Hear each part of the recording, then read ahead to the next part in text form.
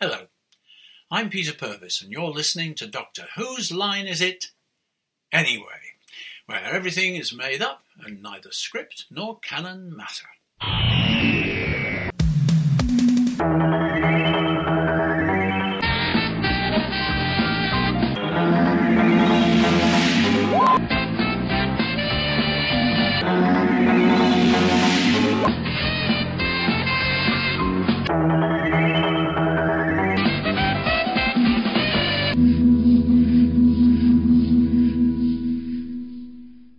Hello listeners, and welcome back to Doctor Whose Line Is It Anyway? Yes, hey, you know what we're doing again, don't you? Yeah, I bet you do. Anyway, no further ado, let's crack straight over to me and them for that.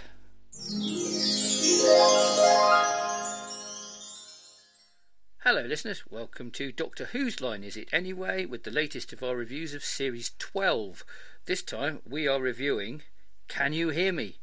And we're hoping that you can hear us, because we've been having various technical issues with Skype and what have you.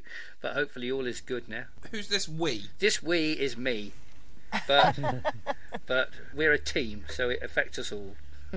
That's true. We're a Yeah, fam. Darren, we're a team. We're a fam. We're a fam. We didn't dude. all have to wait for a Commodore 64 to reboot.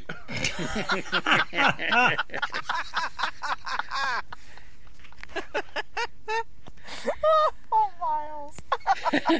Well, technical issues continue to be a problem, shall we say. And the age of the technology doesn't help. It's a good job you didn't have to wait for my computer to boot up. And we'd be reviewing next week's episode. Well, we will be reviewing next week's episode, but hopefully not. Till next week. So what is this one called again? I couldn't hear what you said. What'd you say?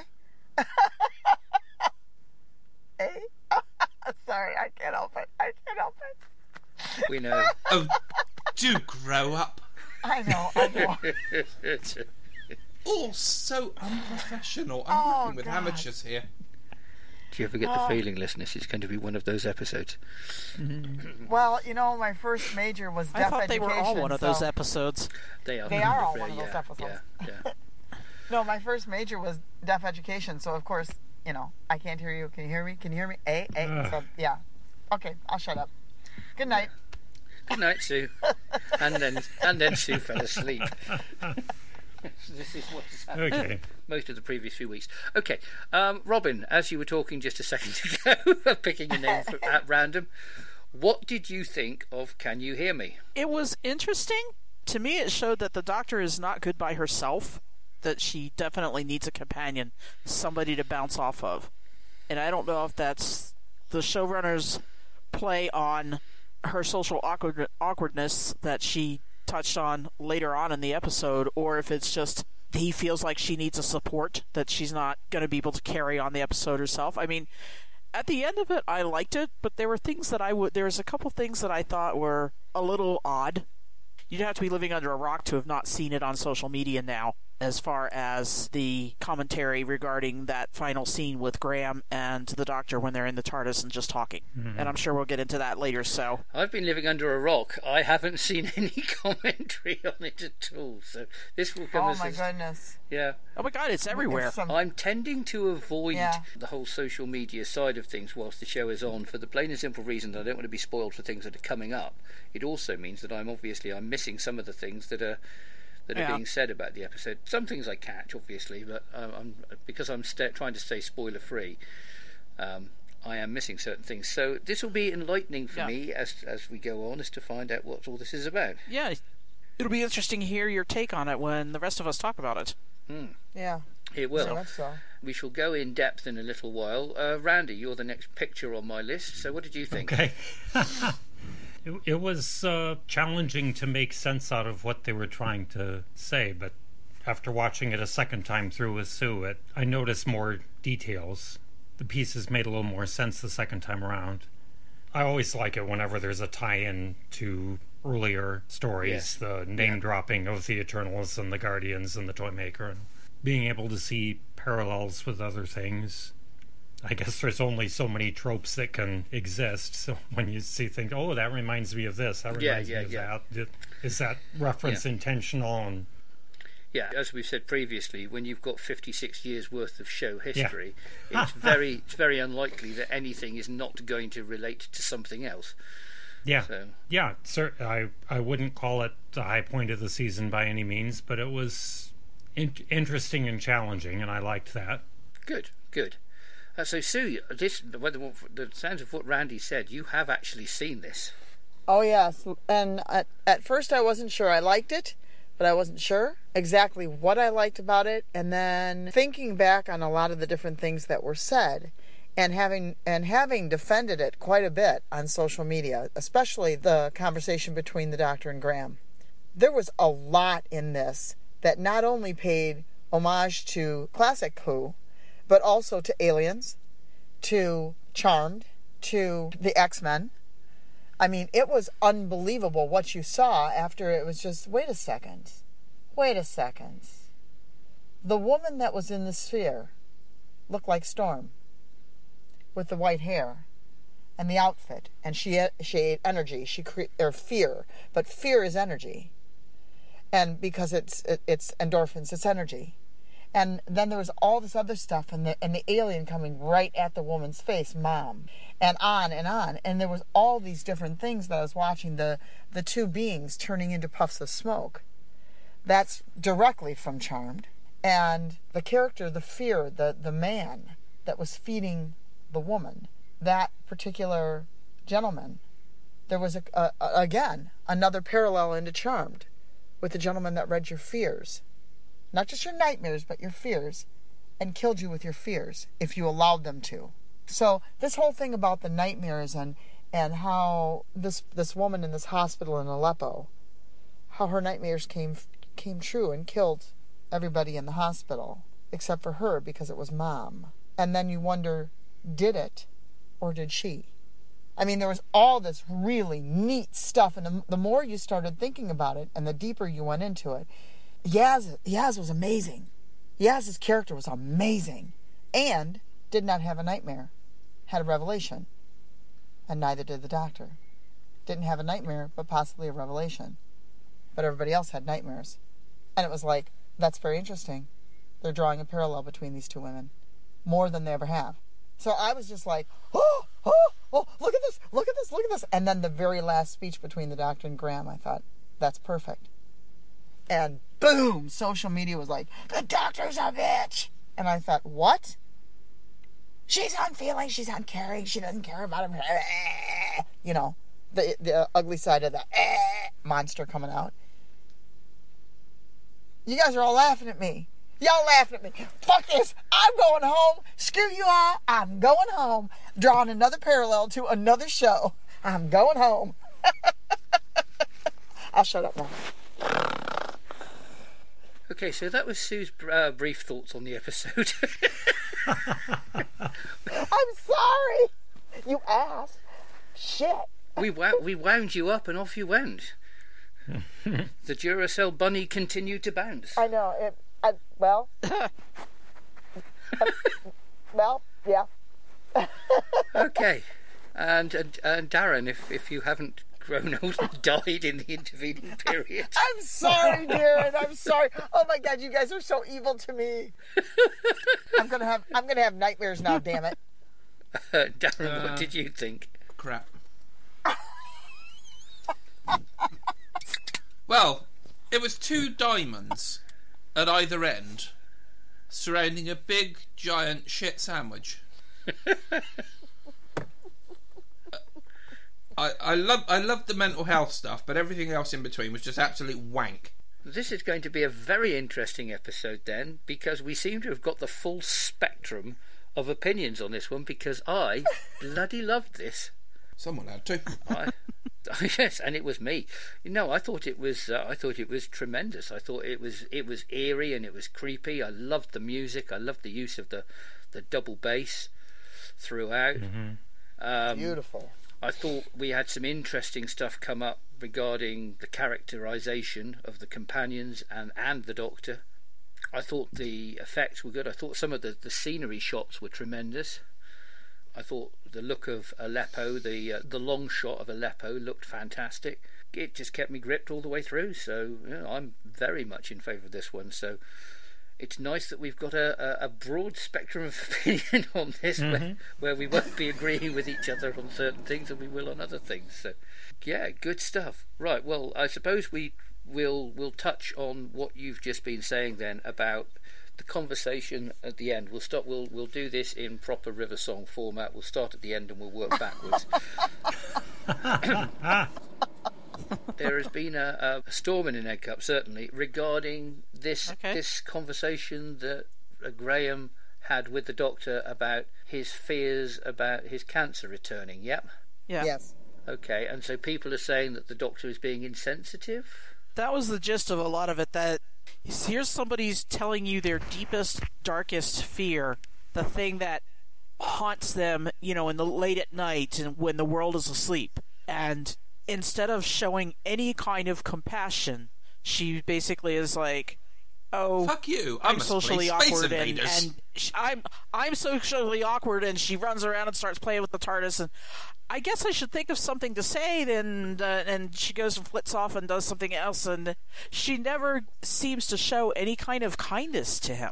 And it's like, that is a socially awkward conversation when somebody says, "This is my deepest fear," or tells you, "I have this diagnosis, this horrible disease," and you don't know what to say, because words aren't going to make it better. Words aren't going to fix it. Words don't necessarily help, but you can still reach out and put a hand on his shoulder and give him a squeeze, something like that. Just some sign that I understand, even though I don't have the words and I can't give you the reassurance you're looking for.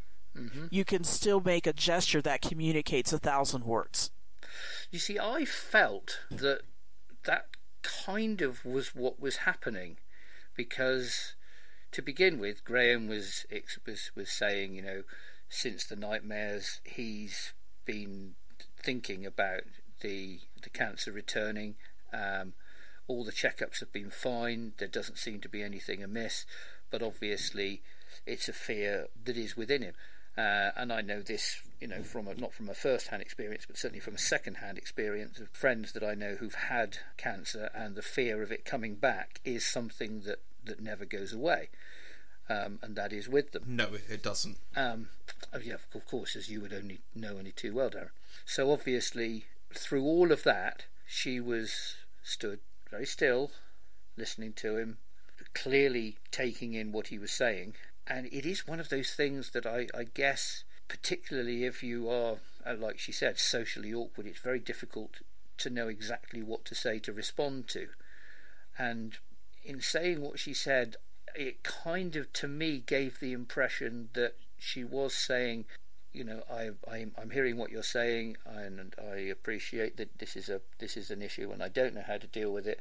But, you've got my support with this, and I'm going to be a little bit jokey about it, just to sort of allay your concerns a little bit.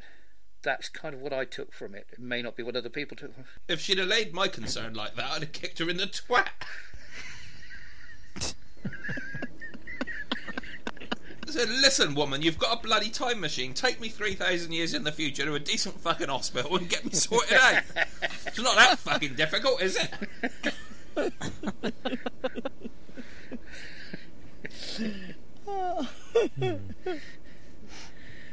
Okay. So Sue, you said that you found the ending very good. So presumably you're on the other side of this argument. Well, I've been there with a friend. Yeah. And I was there when she found the cancer, and asked if she should go in. She was very young, and in America, if you are young and you think you have breast cancer, you're kind of joked off. And I said, no, I was going through school, radiation therapy school. I said, no, you need to go in. She wouldn't mind now because she's no longer alive. But so she did go in, and I was there when she was diagnosed. And first, the doctor actually said, you're going to have a horrible... When she went into change, she said, you're going to have a hard ride home. And I said, I know. And so I said, not much. And she screamed at me and screamed at me and screamed at God and yelled and screamed and yelled, and which I don't blame at all. because she had aunts and grandmothers and cousins that had breast cancer. And each time it came back, the one thing I tried to do was make her laugh. Like, holy shit, here we go. What are they going to do? Stick another needle in your boob? And I mean, we joke about having needles in the boob. They're going to look like a, pineapple. I try to make her laugh, because when I said anything else, for some reason she got upset. Because she didn't want sympathy. She said, I don't want your sympathy, da-da-da. I get that, and I totally understand. And working radiation therapy, you're dealing with it all the time. The best thing you can do is get someone, at least, to smile or laugh. So, what the doctor did there is, I'm supposed to say something, aren't I? A, she's an alien. She doesn't know our customs. I'm supposed to say something, aren't I? Yeah. It should be pretty profound, huh? Okay, I'm going to go over here and think about it. And then I'll come back and I'll say something to you. And he went, yes. And he chuckled and laughed. And the moment went. And I thought, that's what my friend would have wanted. Right there. That's what she would have wanted. Is to be able to take a breath and laugh. Because that's what she wanted from me. If I made her laugh, she was okay. If I came down like the big sympathy person, she was not okay. And that was also the case. I was in on some pretty bad diagnosis as a student. And you just shut up. And the one thing they wanted from you when the patient left the room was a smile. And the last thing you want to do is smile at somebody when they're given a horrible diagnosis. And that's the one thing they needed. We were not allowed to reach out and touch. So for me, what she did was perfect. And she wasn't used to what humans would do in that situation. So she did what she could. But at 2,000 odd years old, yeah, and having had 13 lives around humans and spent half of her life on Earth, well, you would think so. But this may have been the first time that she personally encountered somebody that had this fear. Or that somebody actually said to her, I have this nightmare, this reoccurring nightmare. A, the cancer coming back. I was hooked up, this cancer coming back. And B, I couldn't save Grace. I couldn't save her. So, not only did he have the fear of the cancer coming back, but it was also that he couldn't save someone he loved. So there was these two things. So maybe in her God knows how many lifetimes, she had not come across, or he had not come across someone that said, this is what I have. You would think she would, but... I must admit that, putting the doctor's response aside and all the other bullshit in the episode, I did think it was one of Graham's finest moments. Bradley Walsh was amazing on this. I thought right the way through, from playing cards with his friends through to explaining to the doctor what had happened when he'd had the vision and then being linked up to the machine, to when he had the nightmare himself and was faced with Grace, and just the way when obviously in his fears it's like, why didn't you save me?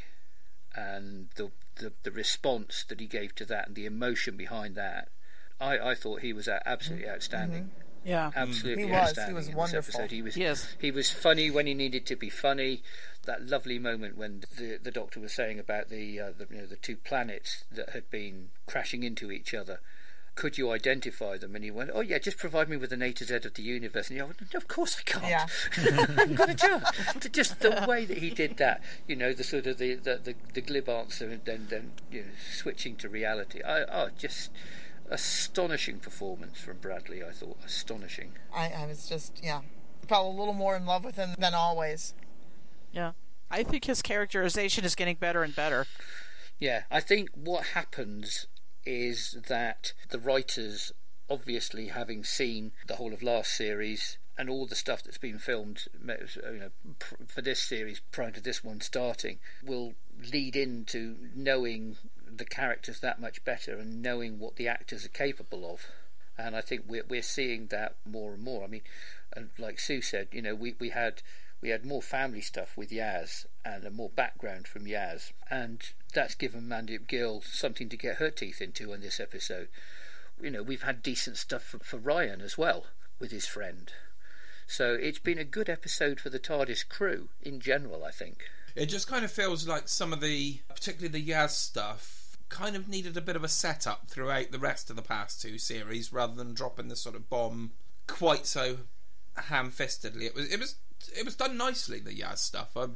Fair play to Yaz's character. It was probably the best characterization we've seen from it yet. But that kind of mental health stuff, it sort of needed a bit of a... almost needed a backstory. It very well may get it. We don't know what's coming, so it very well, the way they set this baby up, there's some setup here. But it kind of felt like for 2 years, Yaz has been a coffee table, and now it's like, hello, I'm interesting. Yeah, but then I don't know. But then this was the issue that was laid with the character last season, was that as time went on, we were expecting, we've had a Graham episode, we've had a Ryan episode, we're going to get a Yaz episode now, and then we get to Demons of the Punjab, which you would assume was going to be the Yaz episode, and at the beginning she had a little bit to do, obviously, with the stuff with her nan, and then as the episode went on, she faded into the background again, and it was like, yeah. Is there no way that people can write for this character? Is this simply the problem of having too many companions? You know, is it something deliberate that's being done? Is she being kept in the background for a reason? Is she not being given stuff to do? Because it almost felt like she wasn't a companion at times, because she wasn't really doing anything, and that had to be addressed, and it has been addressed. You know, we've had more instances of her police training. We've now seen potentially even the reason why she joined the police in this episode. You know, and that's good to see, and it's good to see that she's getting more to do, because when she's given stuff to do, she's proving how good she is. Yeah, you know, yeah. And she's always come across as a likeable character. Previously she was likeable but redundant. Now she's likeable and feeling more like a part of the crew, and actually getting something to get her teeth into, which is fantastic. That's what we need, particularly if we are going to see, as we go into next season, maybe some or all of the companions not staying around, and if she is the one who is potentially going to be the one that does stay around, then we need to sort of start beefing her role up so that there is something definite there to continue with. Which is kind of interesting that I mentioned before. She and the doctor did not have a nightmare. They had a revelation, a remembrance or a revelation, but the rest had nightmares. But Ryan, well, boy, when you said that last week about that he had just signed on for another show, blah blah blah, you could see that this week, that just even in the question he asked at the end, is this going to be our life? It's like, oh, he's gone. He's out. It's really building to him leaving, isn't it? Yeah, and there's things brewing with this, and this is good, because again, it's giving us maybe some portents of what to come. It's certainly giving us stuff to discuss and to wonder about what's going on, because we've always had in the past, or the recent past I should say, the companions joining the Doctor. And what is all this clattering going on in the background? Sorry, that was me. I was moving my... You have to stay perfectly still when recording, Randy. You should know that. You should know that after Yes. It isn't me. If in doubt, blame Sue. It's not me. It's not me. Yeah. You'd hear, if that was me. Right, now what was I actually saying? Oh, fuck knows. About Ryan leaving, about a companion leaving possibly. Yeah, that's right, yes. The recent past, we've had the companions have joined the Doctor and, this is the greatest thing ever, and it goes on, and it carries on, and it continues, without necessarily the thoughts for what's going on back at home. You know, Rose with her mum seemed to be perfectly happy travelling around the universe and just occasionally seeing her mum every now and again.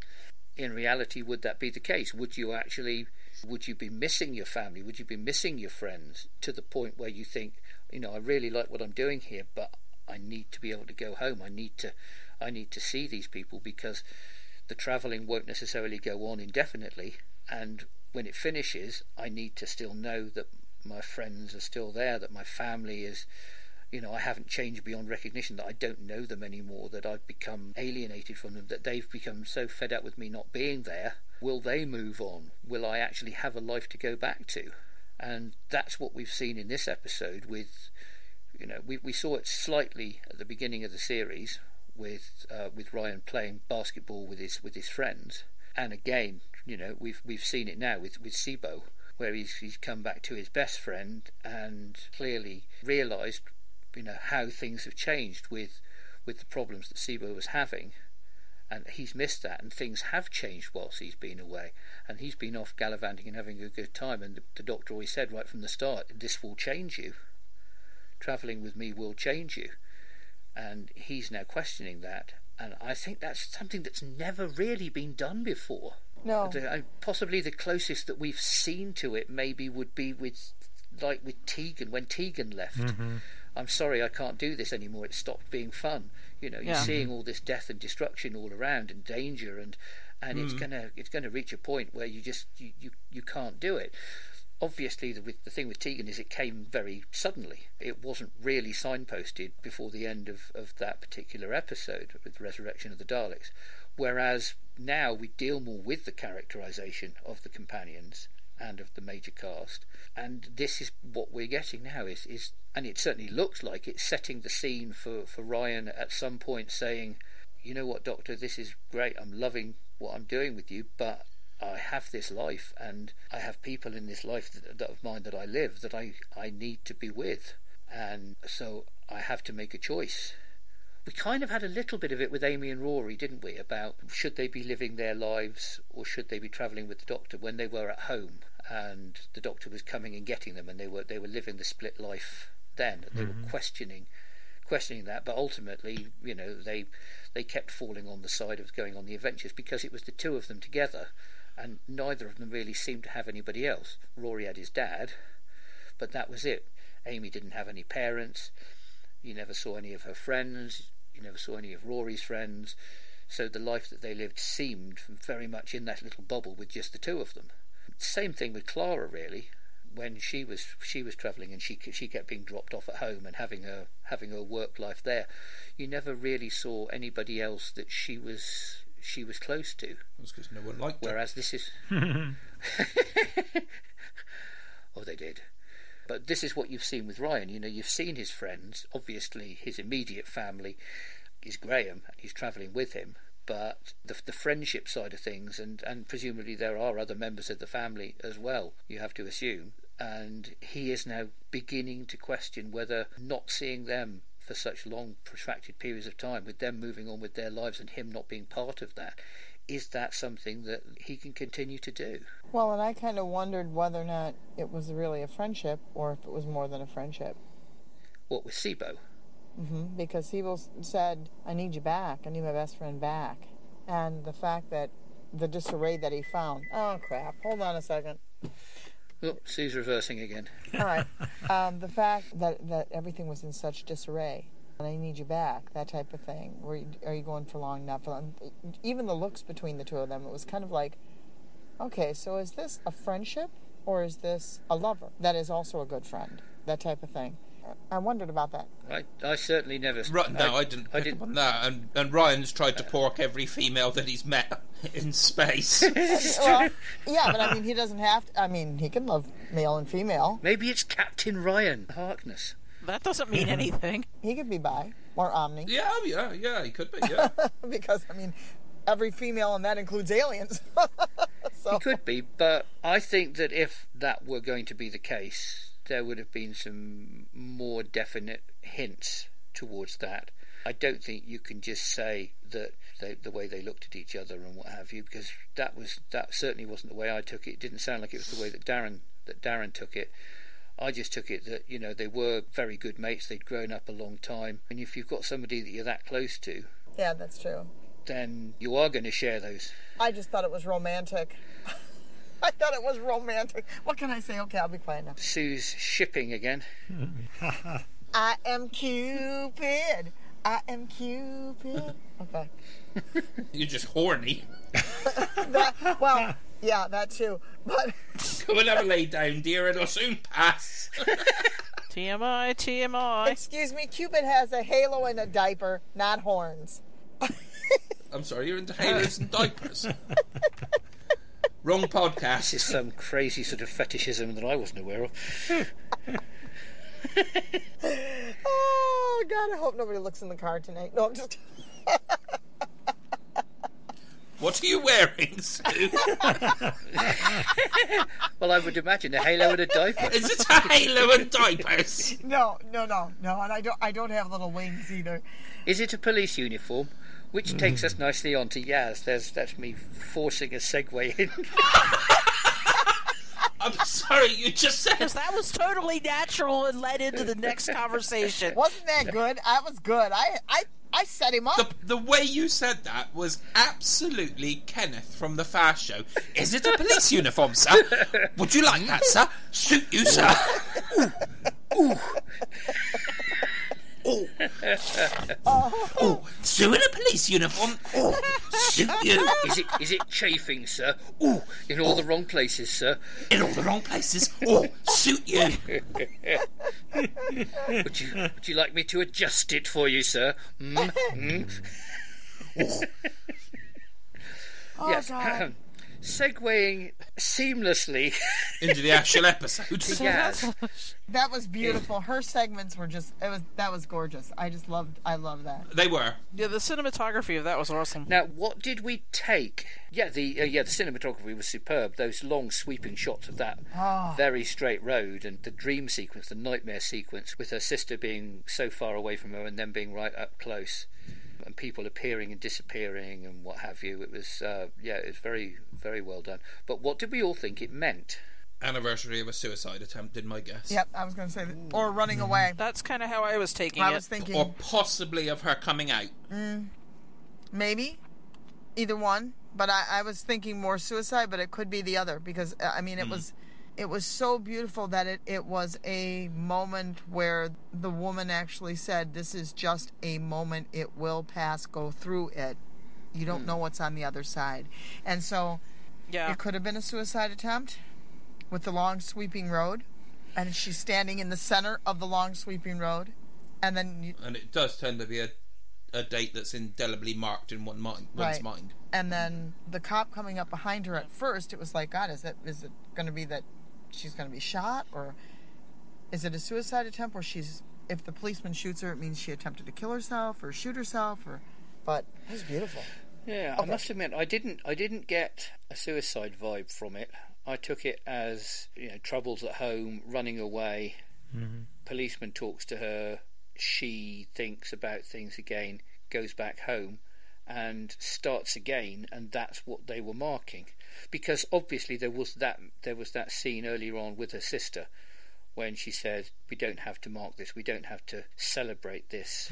So there was it was some event that they were marking. And first of all, it was like, well, I don't know, what are they actually? Is it a death? Because you wouldn't celebrate a death. You would mourn a death on a particular day. You'd get together, so the same thing would work. That was my initial thought at the beginning of the episode. Towards the end of the episode, that changed completely. Yes. Whatever it was, I kind of liked the ambiguity. Yes. I don't want an explanation. I don't think we needed one. And this is something that we've been getting a lot of this year. Is we've not been getting full explanations for things, and they're just not explaining this at all. We're not getting any indication as to what this is about. Things are just being left ambiguous, like you said, so that it could mean any one of a number of different things. Right. And we're told what we need to be told, and the rest was left up to our imagination. And that's quite often the best way. You don't need, life doesn't have answers. We're all going through things in our lives that we may never work out what's actually happening with them. We may not never ever find a solution to. Say, for example, people who we've had a falling out with and we don't know why, and we may never know why, and that's something that's a mystery that will live with us to the rest of our lives. You don't, not everything is tied up in a bow, and this is what a lot of fans have seemed to crave with previous seasons, previous episodes. Well, one of the things that oh, sorry. I'll just finish first. That that they want all the T's crossed and the I's dotted, and everything to have a line drawn under it, and that's it. We've seen the end of that. That's fine. Right? Okay. Now we can move on, because that's not the way it happens in life. So I like the fact that we're not being given the answer to everything, and as we've said previously, with things like the mystery surrounding the Doctor, not knowing the Doctor's name, not knowing the Doctor's origins fully. There being so much that we don't know about the character. That mystery is essential, absolutely essential for a character like the Doctor. The companions, fine, we can know everything that we need to know about them. We can know everything we need to know about some of the aliens and the monsters and the villains. But when the title of the show is a question, you do not answer the question. No, and ambiguity forces you to use your imagination rather than being spoon-fed everything. Yeah, and this is what Doctor Who, in particular, science fiction in general, is about. So, right, Robin, yes, you were going on to say, sorry. I was going to say that those long sweeping shots, they were very reminiscent to me. They looked very much like shots that we saw if you saw the series Broadchurch. Yes. And that ambiguity, I can talk. It was a very prevalent theme in all of the Broadchurch. There were all these little side trails and misdirects and not quite giving you the full picture. So, especially the first series, I'm going through that, it's that guy that did it. No, it's that guy that did it. Well, maybe she did it. And then when you get the reveal at the end, it's like, holy shit, didn't see that coming. So I think we're seeing a little bit of this setup. Well, this is the thing. I mean, I think there's going to be one of those holy shit, didn't see that coming moments. Yeah, quite possibly, because obviously this is one of the reasons why Chris Chibnall was chosen to become the showrunner. One, he'd had previous experience, on Doctor Who and Torchwood. Don't forget, he ran Torchwood for the first couple of series, and there were definitely arcs running through there that had payoffs. Obviously, Broadchurch, being a murder mystery, has to be crafted all the way through. It's not something you can make up as you go along and just stumble into an ending. Yeah. And so this is why I think it was so surprising last year when it all seemed a little bit aimless and didn't really tie together. And do you remember when we started, people were talking about, is this going to be one long 10-episode story? And we had nothing like that. The only thing that you had was the book ending of Tim Shaw at the beginning and the end, and that was that really. Whereas this series, we're seeing so many different threads and things woven throughout it, and we're seeing character development and things moving in a specific direction. And this is more more like the Chris Chibnall I think we were hoping to get right from the start. That's one thing that does worry me, is that they're going to try and tie up a million things in 2 episodes and make a real hash of it. I don't think that they are. I think that we're going to get. We know the Cybermen are coming because we know that the title of the last 2 episodes is Ascension of the Cybermen and the Timeless Children, which kind of implies that the Timeless Child side of things is maybe not going to be resolved, but we're certainly going to get a lot more information about it. We're certainly going to get the whole thing with the lone Cyberman. Whether all this ties into the other Doctor or not, whether all this ties into anything else involving Jack, we don't know. But I think that some of the stuff that we've already had is going to run over into next season. So I wonder if the lone Cyberman is going to have a sidekick like Tonto. Sorry. Well, I think the fact that it's the lone Cyberman should Hi-ho, Silver! Oh, wait a minute. That's not a good name for the horse. Hi-ho! Which is a good point, actually, saying that.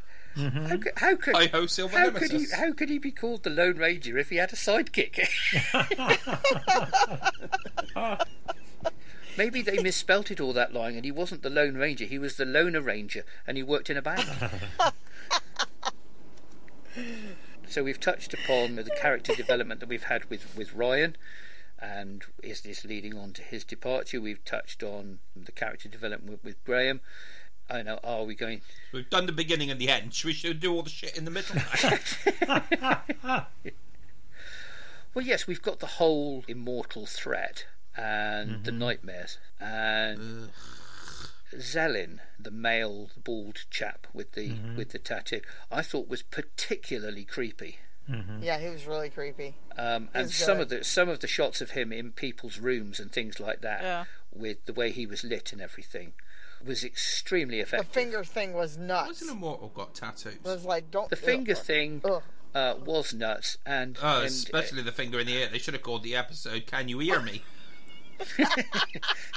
Well, thank God they didn't call it "Can You Finger Me?" Oh my!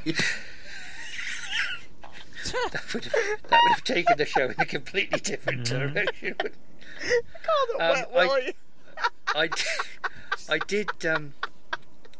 I did think that the fingers coming off in the way they did was vaguely reminiscent of the Leisure Hive, in which the Doctor, Yeah. Oh yes. in which the Doctor is in the tachyon generator, and is sort of pulled apart, but in a way that doesn't really look like he's pulled apart at all. And clearly, it was just bits like that. And the way the fingers came off, I mean, obviously, was shit. Obviously, it wasn't real. And I think, in all honesty, if they tried to make it look really real, it wouldn't have got through the BBC censorship for being able to be shown at a 7 o'clock slot for in a programme aimed for children. It had to have that almost sort of cartoony side to it, because it was particularly disturbing, really, even as it was. Yeah. The bit where... Well, even as a nightmare, it's not going to be... See, I thought it was... ahead. Sorry, Sue. Because... I was just going to say, I thought it was comically stupid. They could have potentially found another way round it, and I think that this is obviously one of the original parts of the storyline that somebody's thinking, oh, this could be the great floating penis. That's what I was thinking. I knew somebody was going to say it. I was just waiting to see who. that I'm going to stick in my ear. Well, the whole finger in the ear, it's like, la la la la la, I can't hear you, and that's where it's coming from. La la, can you hear me? La la la la la, I can't hear you, and the finger in the ear. Oh! Where does an Eternal that lives outside of space and time go to get tattooed? It just happens. I think it was just he was born tattooed. He was born tattooed. I'm pretty sure if you live that long, you could find somebody to do it. Maybe he went into a different franchise and went to Tatooine. Oh God! Well, seriously. Well, didn't he make some reference about finding this form interesting? Yes. Yes. It's so small and so limited. Yes, very much so. And, if you're going to manifest as something that other people who have that vague appearance will find disturbing, they definitely chose the right thing, because he was particularly... He was in Children of Earth, to the Torchwood thing, Children of Earth. Yes, he was, yeah. The chap who played him, Ian Fraser, was it? Yeah. I didn't recognise him from that at all, but I did think that, he was particularly effective, the way that he had that sort of eerie smile to him all the time, and that confidence that he was untouchable, and so didn't need to be over the top and broad and flamboyant. He was just quiet and eerie and spooky. And talk about flipping the finger at somebody, man. I'm telling you, they were finger flicking all over the place. But the thing of it is it could be cartoony, because if it's in a nightmare, it doesn't necessarily have to be realistic and gory, but just the fact that it's separating and these fingers are coming towards your ear. Again, it's another homage to Star Trek Wrath of Khan, with the thing going in the ear and the earworm going in the ear and giving the information. This thing went in the ear and gave him information. There was just a whole bunch of little things that just the thought of somebody taking their finger and shoving it in your ear and funneling out information is creepy as shit. And it was also the fact that the fingers detached from the hand, and then it was the detached end that went into the ear. It wasn't the fingertip that went into the ear. And when the Doctor sort of escaped from being tied up with that rather neat little trick that she did with sort of flipping her hip and flicking the sonic screwdriver up. Oh yeah, sonic screwdrivers can fucking fly now. Yeah, that's another thing I loved. I don't think it was a sonic screwdriver flying. I think it was literally a flick of the hip with the thing in such a position that it obviously it was knocked upwards, and she how powerful are her hips? No. Well, Not. Okay, don't even go there. Knocked upwards my ass. wait till the Samba episode. We shall see. And now Darren is not going to have nightmares concerning the Doctor anymore. Ramba. Time to insert that lovely bit of music that we put in every now and again. I won't bother explaining it because I'll just insert it.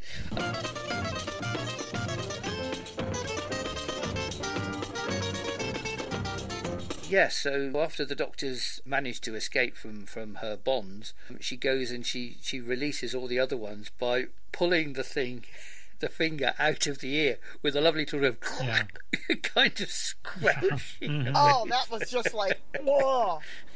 That was enough of a nightmare right there, because yeah, that was gross. I did wonder how the inhabitants of the two planets actually managed to trap Rakaya, was the woman's name, the female god. How they managed to trap her in that thing in the first place. I have to say though, that lovely little literal cartoon sequence of the explanation, with the line drawings, I thought that was quite sweet. Oh, didn't like that either.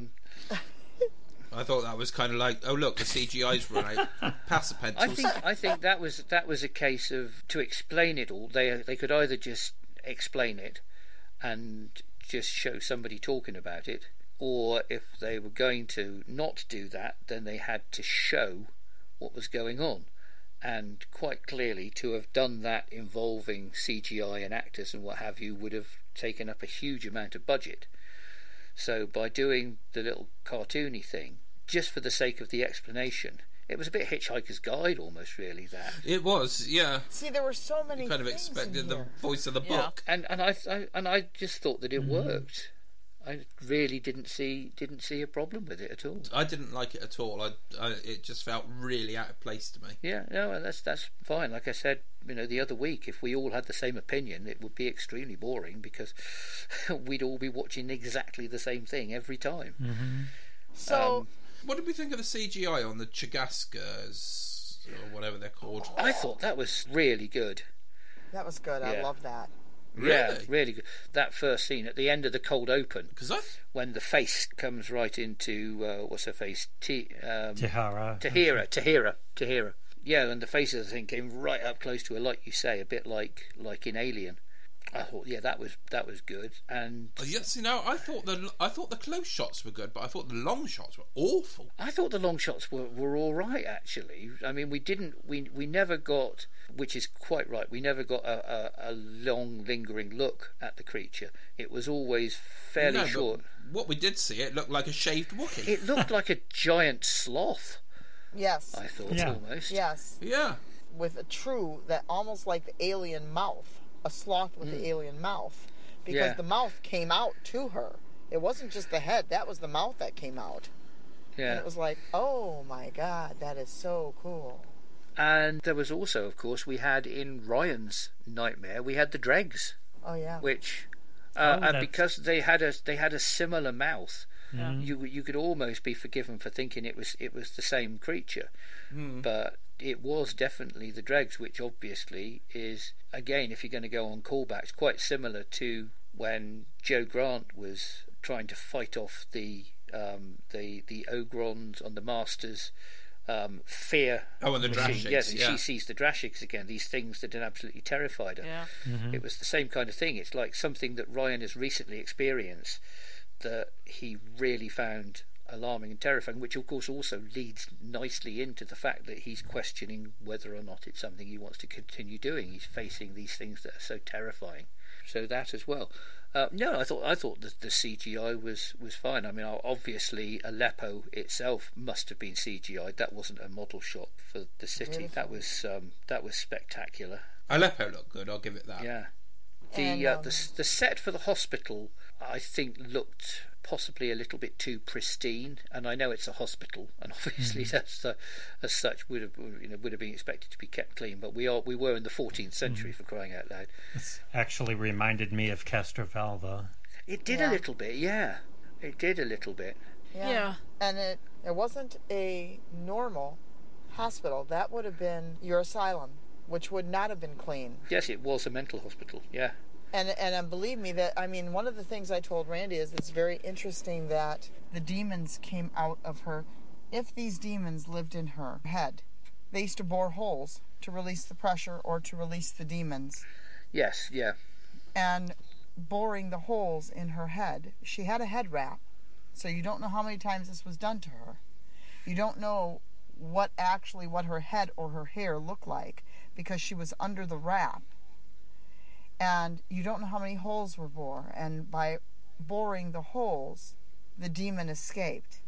And that would have been the alien critter. And that was of her being. I've not actually seen the word written down. Isn't it Chinaga? Isn't it Chinaga? Chakaska or something like that? Chakaska? I'm pretty sure it was Chigaskas because I had the subtitles on. Okay. Chagaska, okay. Chagaska. Okay, so whatever was in her head, if she was in fact homicidal, if she was whatever it was that was going on within her brain, that they bored the hole, it came out. That demon that was actually in her brain came out, and that's why when she looked, she said they like it when you struggle. I mean, she was deadpan. This is very interesting, because I have to confess that I didn't get any indication early doors of it being an asylum or any sort of mental hospital.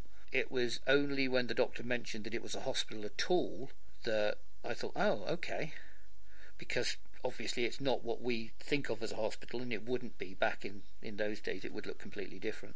But also the way that Tahira was behaving seemed perfectly normal. Right.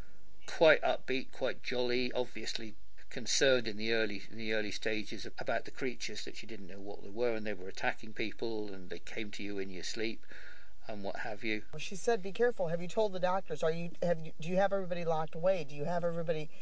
Don't worry about it." She mentioned the doctors in the early stages because they'd said about, well, I'm sure you think that they're real. Mm-hmm.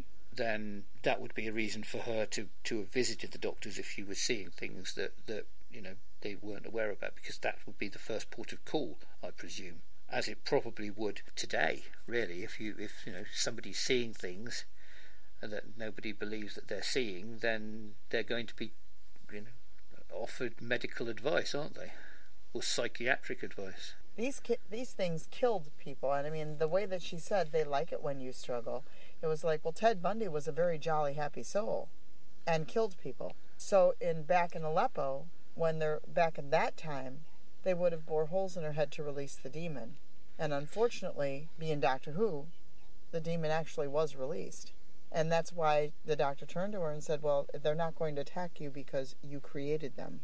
Yeah, I mean, we never had anything about holes being bored in heads. And No. Like you say, that may very well not have. That may have been the case. It may have been why she was wearing the headscarf and what have you. That's just from Psych. That's just from history of Psych. that's from actual historical knowledge.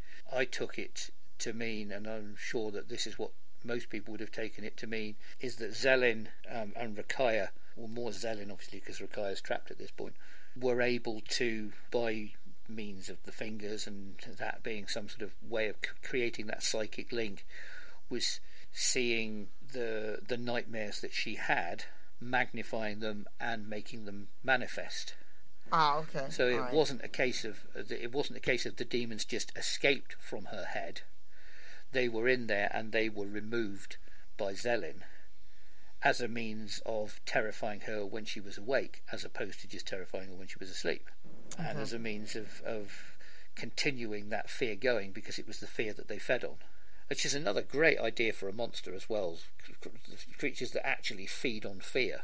Which is another homage to classic Star Trek, I think. Mm-hmm. Mm-hmm. Yeah. An homage to a number of different things, I think. We've mentioned multiple things, like Sue with the Wrath of Khan, with with things in the ears. I question whether that's a direct association, but it's something that's happened somewhere else that you've seen, and you put that connection together. Whether that was intentional when they made it, it's a different question entirely. But but yeah, I mean, yes, we see threads and we see connectivity everywhere we look. And that is something that naturally we're going to happen. And when you're creating something like this, there are only so many different ways of doing things, and things are going to have a resemblance to other things, as we've said. Wow. Gosh, we've been quite deep in this episode, haven't we? Well, it's a deep story. It is a deep story. It was really had so many layers, and it was just it was really good. I was thinking I wasn't actually going to get a chance to have seen it again before we recorded tonight, but because Julie was away last weekend and she didn't see it, she actually said to me this evening over dinner, she said, I never saw Doctor Who last week. Can we watch it? Oh, yes. I'm very glad you said that. I was wanting to watch it again because we're reviewing it tonight, so I'm very glad that we did, because I started off, I got my phone out to make some notes on as we went through it, and didn't initially find anything immediately to make notes on, and then just got caught up in the story, and by the time it had finished I hadn't written a damn thing because I just got so wrapped up in it again for the second time. I've only managed to watch it once because I've been sort of full of migraines all week. Oh dear. It is possibly one of those stories that might benefit from a second viewing.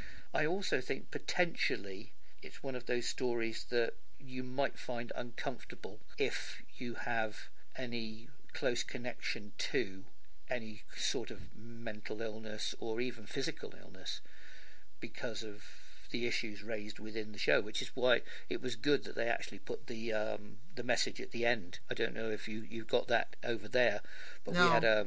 we had a helpline number at the end for for people who might be suffering with mental health problems, in the same way as they did with Vincent and the Doctor, and we've had other I think with Rosa, didn't they have something at the end of Rosa? Yeah.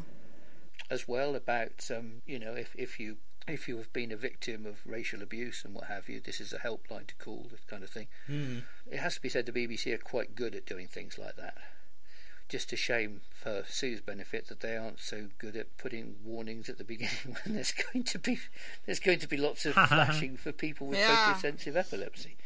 Yeah. So, Yeah. just one final thing that I wanted to mention before we finished. When Ryan was having his nightmare, when the earth was burning and you saw his friend there, Thibaut, I was absolutely convinced that was Thibaut made up to look older and being the most realistic old makeup that I'd ever seen, because he genuinely looked like an old man. And not somebody wearing some sort of prosthetics or makeup. It was actually a completely different actor. Really? Oh. Yeah, a completely different actor. Oh wow. Yeah, Thibaut was played by Boum Tingang, and old Thibaut was played by Willie Jonah. Oh, okay. But my God, they looked alike, and Yeah. I would have sworn it was the original actor playing Thibaut made up to look older, and it just being the most impressive aged makeup that there was. Yeah. Absolutely stunned to look at the cast list afterwards and see, oh, it's a different bloke. Well done then. Yes. What did we think of the business of that spaceship with the strumming on that stupid fucking harp to zoom in and zoom out? I thought it was an interesting way of having technology instead of the usual buttons and things. I mean, let's face it, in the Zygon spaceship in Terror of the Zygons, there were like sort of flexible nodules that you had to do things to. We're in a current situation where things are touch sensitive now, that you just move things around. So something like that struck me as being entirely plausible, as something that might exist as an alternative form of technology in the future of some sort. Fair enough. What the I heck thought it was as this? daft as a brush. Really? I don't remember that. Man, that one I missed. I don't either. Oh yeah, no, they were. Graham was talking about the planets, and they'd seen the two planets on the screen. And he was saying, "Can you zoom in closer? Can you zoom in closer?" The Doctor kind of, it's almost like the strings of a harp, only a lot looser, a lot baggier, and just sort of played them almost like a harp, and the picture zoomed in, playing them like a theremin almost, really. Man, I missed that one. I did think that when they first appeared on the spaceship, it did look like they were going to have a game of Laser Quest. Yes. Yeah. It did look like, a sort of a neon section of a bowling alley or something like that. But the rest of the ship, actually, when they sort of zoomed out of that, apart from when they first arrived, was not bad, quite impressive. The whole series has looked really good. Yeah. Yeah, well, I don't know whether this is just because of the new lenses that they've been using, or a lot of it's obviously the locations that they've been going to, and they have had some stunning locations. really made good use of them, not just the overseas locations as well, but the locations in the UK. And I think as well that the way that the series has been lit, you think back to the mid 80s when everything just seemed to be overlit. I mean, Warriors of the Deep being one of the most cited examples of that, about how there were no shadows because there was just lighting everywhere. And now we're really getting atmospheric lighting left, right, and centre. It's mighty impressive.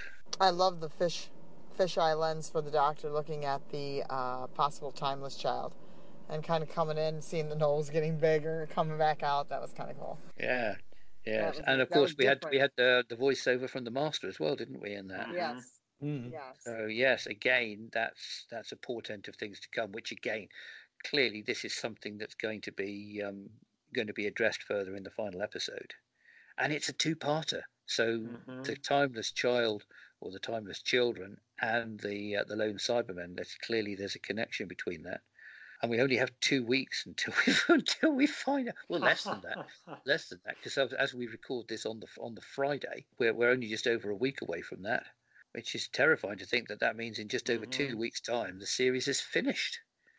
Yeah. It's flown by. It has flown by. And I think that's a testament to the fact that it has been better, I think, than last series. It's been engaging. And we've had so much to ponder. It's brought back a water cooler moment, hasn't it, I think, if there were such a thing still existing now. I mean, certainly, I know of other friends and podcasters who, after the episode had finished, have immediately sort of felt the need to contact each other and Skype and call and just talk about it. And this is something that we really haven't had for some time, and it's great that we've got that kind of. And it's really interesting when you go on, like you've avoided social media, but when you go on social media, and like I've been dumb, and I have defended the Doctor on some of these interesting sites, and then found out there, and some of them were like, oh my, I think it's time to jump off of this because they're losing their mind. How can you say? And it's like, well, because I worked in it, so let's stop this. But it's time to leave. When they start screaming and yelling, it's time to leave. Well, that's the downside of social media for you, I'm afraid, is that there will always be those with a voice who, I am Aris, I have voice kind of thing. Yes. That really want the voice to be heard and don't care, who they upset in the long term. Their opinion is all that counts, and that's that, and never the twain shall meet, unfortunately. It's very easy to get sucked into that kind of thing. Part of the reason I haven't done it is because of time. I just literally have had so little time for anything these days. I do feel that there's a benefit to it. It almost feels like I've gone back to the mid-70s when I remember when Android Invasion finished, and then the announcer said, and next week it's the Brain of Morbius. The Doctor and excited, the Brain of Morbius. Oh, that sounds interesting. Just had no idea about what the next story was going to be. You didn't hear things about it. You may potentially have heard that the Daleks were coming back at some point, or that the Doctor might be going to regenerate, and a new person was coming in to play the part. But you didn't know anything about the stories. Well, I suppose the best example of that is Earthshock with its double whammy. Because you had no idea of either of that. I actually did get spoilt for Earthshock. Oh, really? Basically because I had a paper round, and what I used to do when I was doing the paper round is when the Radio Times came out each time, I'd just have a flick through to see what was going on in the Radio Times, and actually caught, because I think it was Tuesday and Wednesday that it was going out, and the Radio Times came out on the Tuesday, and so I saw what was being shown for the following week, which obviously was when they did make a big thing of the Cybermen coming back. So it was like, oh, blimey. I still had that shock moment, but I didn't get the shock moment at the end of the episode, which I always deeply regret, because I absolutely love Earthshock. And one of my other all-time favourite stories, basically almost exclusively for the reason that at the end of episode 4 of The Invasion of Time, which looked like everything was all over and being wrapped up, and then What are you all looking at? Says the Doctor as his friends all sort of stare behind him. Turns around and there are 4 Sontarans. Right. Yeah, I think that's a woefully underrated it is, story. Very much so. Very much. I know that the Vardens are rubbish, and the whole thing at the end with the resolution with the DMAC gun is, it's like oh well, we can't really think of a solution for this, so we'll do this. And I know people complain about the TARDIS interiors because they used an old hospital and what have you and things like that, but the whole premise with the Doctor supposedly being a traitor and this being a setup to lure the aliens in so that he can trap them and send them off somewhere, and the whole thing of him being the president and the intrigue with that, and then the Sontarans appearing partway through it, just astonishing. Yeah, that's my Earthshock moment. Is Invasion of Time episode 4, and I haven't had that kind of moment again really until, I can't even say World Enough in Time, because we knew that the Master was coming back, but I didn't twig until fractionally before it happened that Razor was the Master. But with the recent series, with the Master appearing suddenly at the end of Spyfall 1, and then Jack coming back, and then the TARDIS buried, and then being the Doctor in Fugitive of the Judoon, it was like that all over again. Yeah. And that's the benefit of not knowing. I mean, can you imagine with World Enough in Time moment, if we hadn't had any indication John Sim was back, how much of a bolt from the blue that would have been? That would have blown people's minds. Well, imagine if the sun hadn't fucked us and ruined the regeneration of Christopher Eccleston. Yes, yeah. Because we wouldn't have known that had it not been for the sun. I know, that would have been a stunning climax to the series. Yeah. But this is the problem that we have now. We're in this age where it is easy to find things out, and for those people who want to find things out, as the interest grows and people want to know more and more and more about it, then the risks of finding out the things that you don't want to know grow with it. And I've been guilty of going, oh, I don't want to know about this, but this, that. Or I could just maybe have a look at that just to see if, no, I might, no. Sort of like starting to turn the page over and then slamming the book closed kind of thing. And what's funny is Randy doesn't like spoilers. I love them. So I don't mind spoilers at all. That part doesn't bother me. What bothers me is seeing the anger and the infighting. And that's like, guys, this there shouldn't be anger. There's a lot of other things to be angry about. This is not something to be angry about. Chibnall's ruined my show. Chibnall is this. Chibnall is that. And it's like, guys, don't be angry. Well, they're not. I don't think they're as angry. I think there's a lot of other things that they're angry about. One is that Jodie is the Doctor, of course. They haven't gotten past that. I haven't got time for people like that. No. That whole Not My Doctor group. If you're part of that, just fuck off. And I can't. That's something that took me by surprise. That's the part that it's like, whoa, okay, wait a second. Yeah. And then I got into about the ending of this show with the Doctor and Graham. This is perfectly okay. This is what would end. I was okay. Bye. See you later. I'm out of there now. I'm not gonna argue with y'all because I dealt with this, so I'm out of it. Bye. And seeing that anger is just amazing to me. Seeing the spoilers. No, because I don't mind. And the fact that I never know when I can't see something because of the flashing. So the spoilers to me doesn't make a difference, but that makes a difference to me is the anger. Well, interestingly, I read on QI, on their Twitter feed, that people enjoy things more if they've been spoiled or if they know the ending. And that applies to films and TV series, books.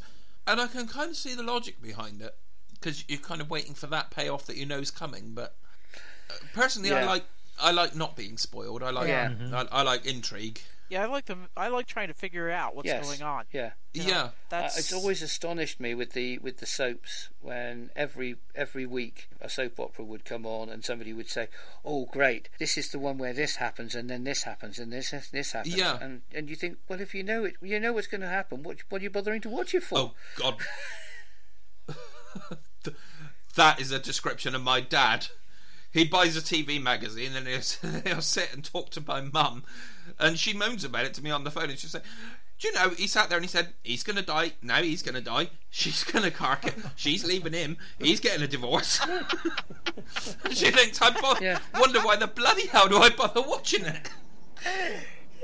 That's me getting the magazines. It's terrible. That's me getting the magazines. I don't say anything to Randy, but yeah, that's. And what's funny about that, Darren, is I've never met your mom and dad. Don't even know what they would look like if I tripped over a picture of them. But I could totally see that picture, that scene in my mind. Yeah. Well, my dad is awful. When I ring up, I have to say, don't let him say a word. I haven't even seen NSYS yet, or I haven't seen this yet. If he speaks, I'm going to hang the bloody phone up. He is awful. It's a bit like, and this is, I think, possibly in some ways even worse, is with sporting events.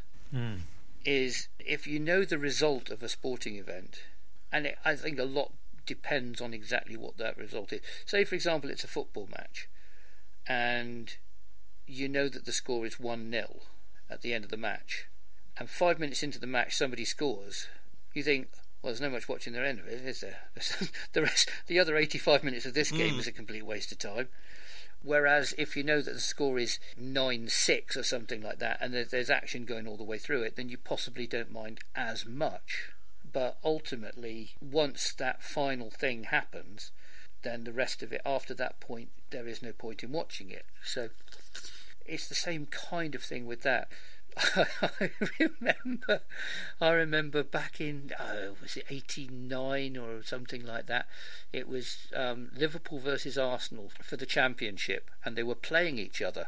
It was the final game, and I was down at my mate's, and I said, look, I don't want to know about this. I don't want to know about this game. He said, oh, okay, well, you know, I'm gonna have a look every now and again, see what's going on, but look the other way. Okay, fine. So it got to the end of the first half, and he said, right, I'm going to have a look now. Okay, right. So I turned away, and then he said something else, and I thought he'd finished, and I turned around, and it just said 0-0. And I just thought, well, there's no point watching the first half, is there then? There's completely no point watching the first half at all. Just a waste of time completely. Yeah.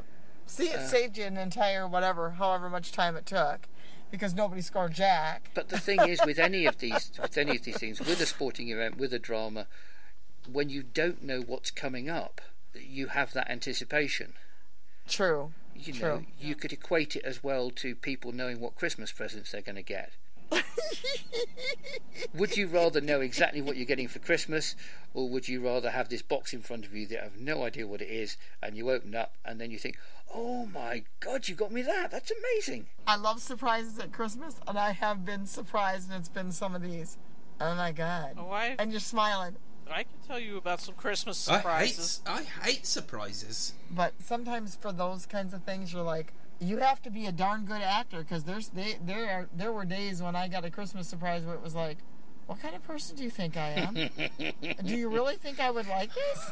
Yeah. Okay. It's wonderful. That's beautiful. Love it. I think it's a good job you did get Christmas presents from us then, Sue, because I don't know if you want to know what kind of person you think you are. Oh, Lord. See, you guys would be awesome. Sue, I should remind me to tell you the story of the velour tracksuit that I got for Christmas one year. You set yourself a light on those things. Do you know that they're back? Oh, my God. Like the silk tracksuit. The silk tracksuits that were in the 70s and that I would wear as a character. Shell suits.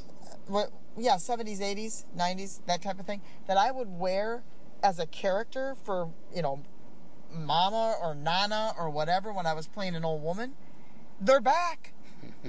They're back. I mean, Gucci is selling the heck out of them. Well, everything comes round.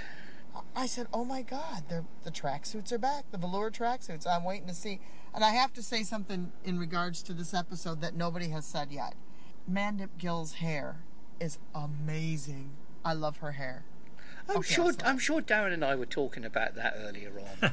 You did not speak about her hair. How absolutely... I mean, she had a... I don't know if you guys have Breck or whatever over there, but Robin... I don't remember mentioning her hair. Why would we have mentioned it? Yeah. Robin, do you remember Breck? Okay. Yeah. She has the most perfect Breck commercial hair where the woman is like turning and the wind is blowing and the hair is just moving like, in a music video. Her hair is stunning. Stunning. Okay. Excuse that me. said. While you're talking hair, I've just got to go and have a piss. Professionalism 101. Because Do excuse me. Because the bald woman here. And whilst Darren goes to do that, the rest of us will wrap up the episode because we've we've done the review. We're way off topic. We've been going for nearly we've been going for an hour and a half, and somebody has to edit this lot. Okay. But think about this. You guys talked about me sleeping last week. So think about this. Nobody mentioned her hair, and her hair is beautiful, and I just, being the bald woman that I am. Got to do with sleeping? I loved her hair. That's part of the episode for me. That was part of the episode. The one person who won't be sleeping at this rate is me, because I won't have time to get this edited if we don't cut it short now. Okay, I'll shut up. Go ahead. It took me all of last weekend to edit the episode together, and that was an hour. We've been going an hour and a half. Stop. And he blames me because I mentioned her hair. What? Well, Sue's got to make up for last. She's got to make up for last week, dear, Miles. Yeah. Hell yeah! Damn it. I would love to have her hair. By the way, oh my God, I'd love to have her hair. Yeah, I think we've got this by now. Yeah. Thank you. So, in conclusion, let's score this. Sue. I'd give it an absolute 9. By the way, Mandip, your hair is awesome. Okay. That might even push it into the 10 range, but I'd give it a 9. Randy. Maybe a 10. 8.5 maybe. Ooh, okay. It's like the more I think about it, the more I appreciate it, going through all this discussion. Robin. I'm going to say 7.5. I mean, I was initially thinking, yeah, this ranks to, 4 to 6. But the more we talk about it, the more I think about it, I see everybody's point and valid. And I did not get a chance to watch this one a second time like I've done with all the others. So maybe if I'd seen it a second time for the reflection. But you guys have given me some insights that I didn't have before, so I appreciated that. Thank you. Could very well be. The one person whose opinion I don't think is going to markedly change. Darren, what are you going to score it? He's still taking a piss, okay? You see, I saw his light flashing and figured he was back. Darren! I think he is back. Are you okay? Was it one of those pisses, was it? I don't think we want to know. Particularly hot biryani. I had a particularly hot biryani for tea tonight, and I'm paying the price. Burned going in and it burned coming out. Yes. Pissing bloody fire. I heard that and I thought, are you talking? Maybe 9 ghost peppers was a bit excessive. Oh! I heard you say it's burning like fire, and I thought, what the fuck's he talking about? His pee? Oh my God, the damn car turned off again. Holy shit. You'll be pleased to know, Darren, we've moved on from Mandip Gip's hair. Mandip Gip? Who's Mandip Gip? What are you talking about? Mandip Gill's hair.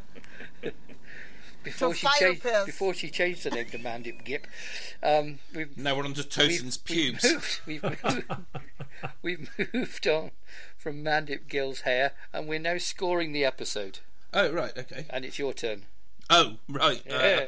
Well, no, let me see. Had it not been for the extremely good mental health stuff at the beginning and the end, which I liked enormously, and I thought was beautifully handled, save for the bit with Graham, had it not been for that, it would probably get about 2. But because of that, I'm going to give it 4. Right, okay. I told you there was one opinion that wasn't going to change, didn't I? Wow. For me, I'm there with Sue. I'm going to give this a 9. I thought it was a really good. Is that? We have to hold on. He's gripping something. We have to hold on a moment while he grips. Get a grip on it, Darren.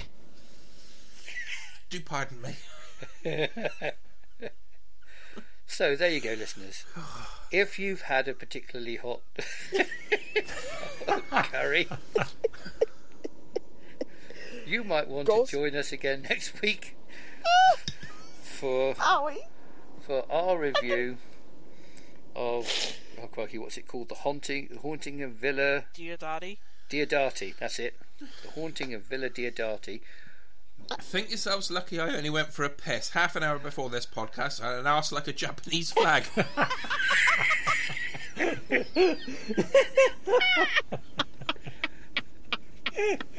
And on that note, listeners, see you next week. I love you, Jared. I love you. Oh my God! You're either pissing fire or shooting lava. It's great.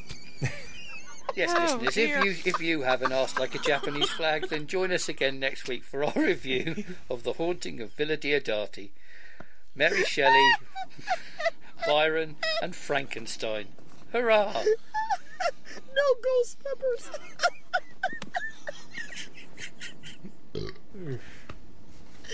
It's goodbye from me.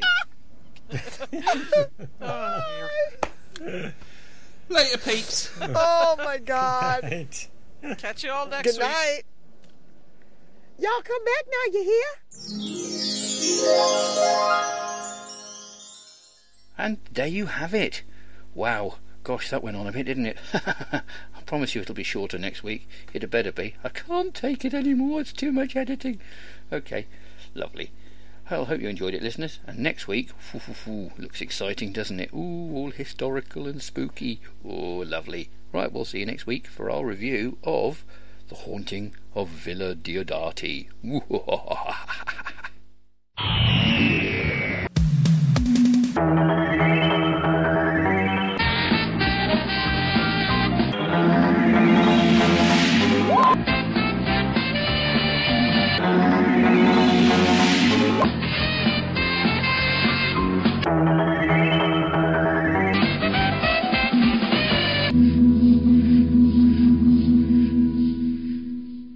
All right, so guys, if I fall asleep or whatever this week, if I fall asleep, let's not broadcast it,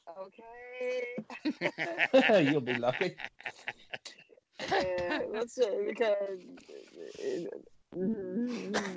when we stop recording, I'll explain why. Did your batteries just run out then? I'll explain why when we're not recording. So you've been listening to last week's then, yes? Yeah, it was like, oh shit. But I came right back in strong. I should have woke up and went, fuck! Nothing like, yep, she's back. She's back. What was the most surprising? What was the most surprising about last week is that you fell asleep about 20 minutes in, and we didn't notice until we were doing the scores. I actually kind of and as soon as we're not recording, I'll tell you what happened. But anyway, so I was listening, and all of a sudden it's like da da da done.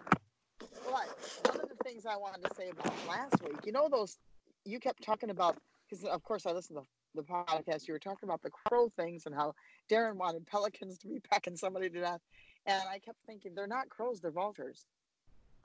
And that was the first thing that, because we have vultures here, we have turkey vultures over us a lot, and because we're one of the migratory routes for turkey vultures, so we see them here a lot.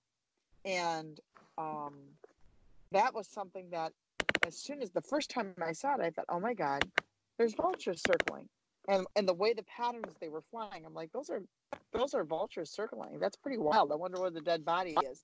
And then it turns out, you know, they're actually killing people and dying from the from the illness, from the disease. But that was the first thing he kept saying. I don't know why those crow birds were there, and I'm like, it's probably the migratory pattern of the turkey vulture, which reminds me of a Monty Python. Well, I've got a little Valentine's poem for you, being it's Valentine's Day. So. Oh God, this should be It good. better be fucking good. Roses are... Go for it. Ready? Roses are shit. Violets are poo. I've got Tourette's. F*** you.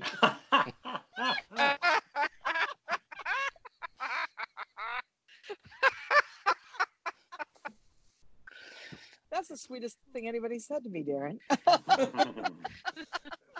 I've got one as well. Roses are red, violets are blue. Over to you, Sue. Ah, fuck. Roses are red, That is- violets are red, this chainsaw is red. Fuck, I've cut my arms off. Can anybody tell me how to turn it off with my nose? And my dog's in the background going in dog speak. Rabbits are blue. Robin's I in the love you so background much, I'll dying. just sit here and poo. No, I just have a little itch in my throat. That was well timed. I've just got a little bleh in my throat. I do Take that. apologise, I'm What full else of did I want wind. to say about last week that I didn't get a chance to say? I'm thinking all the things I wanted to say last week. I didn't get a chance to say. Here's another little poem before we start off. Violets are blue, roses are red. Let's all hope the Skype call doesn't go dead. Yes. Oh, yes, that's good. Syncing up then, we have got Sue. Ah. She's turned into a moose. Y'all come back now, you hear? It's more and more unlikely with every passing week.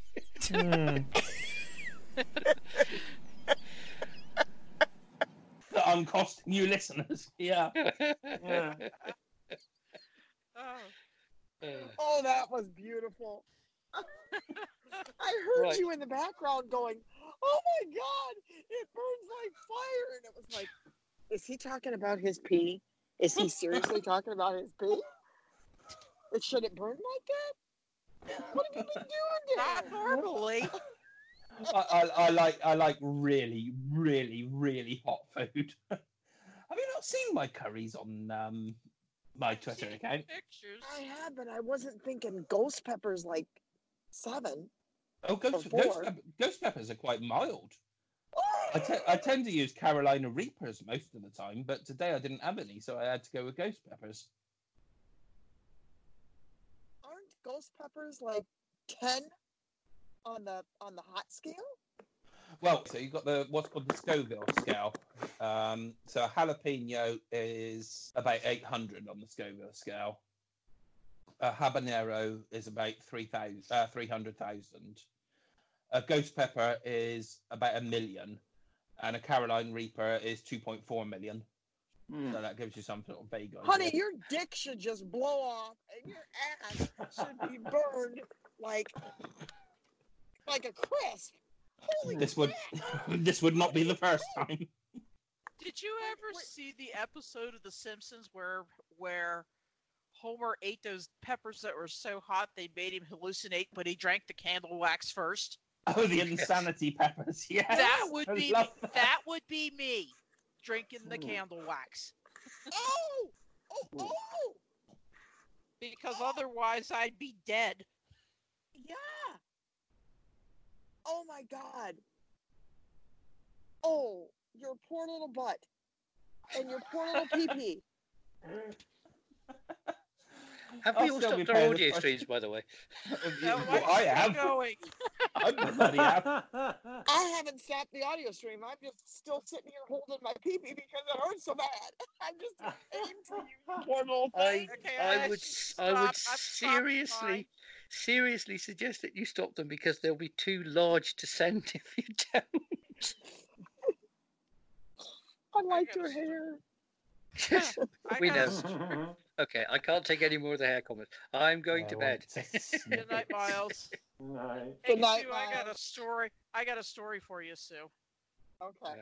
I shall stop recording before this story. If you want Have to you continue, heard- if you want to continue recording, please go right ahead. But I'm stopping now. If you'd like to get involved with Doctor Who's Line Is It Anyway, there's many different ways that you can do so. Obviously, we're always looking for cast members.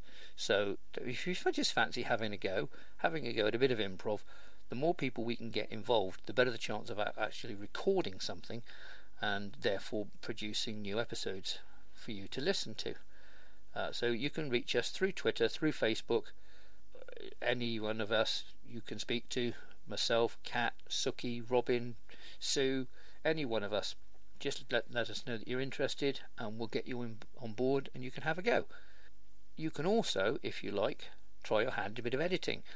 My new job is taking up a lot of my time, and therefore I'm not getting much of an opportunity to do much editing, and I can't do much at the moment anyway because all the files are in the ether. But if we produce new stuff, it would be nice if somebody else would like to have a go at that. So you can do that. Obviously, if you fancy producing sound effects, music, ideas for plots, ideas for characters, anything like that, we'd be more than grateful to receive them, and we'll instigate anything that we can for you. And of course, it always helps to boost our ratings, boost our public profile, if we can get likes and comments on things like iTunes. So if you've listened to the podcast and you like what you hear, just stick a few stars on it for us. Just write a little review. It would be very much appreciated, and if it gets us out there, more people hear us, more people might be interested in joining in. We might get more cast as a result of that. It keeps the podcast going. So any assistance you can give us in that direction would be very much appreciated. And as mentioned previously, we will be back in a couple of weeks with our next episode. So until then, cheerio. From all of us here on BBC One, a very good night. Good night.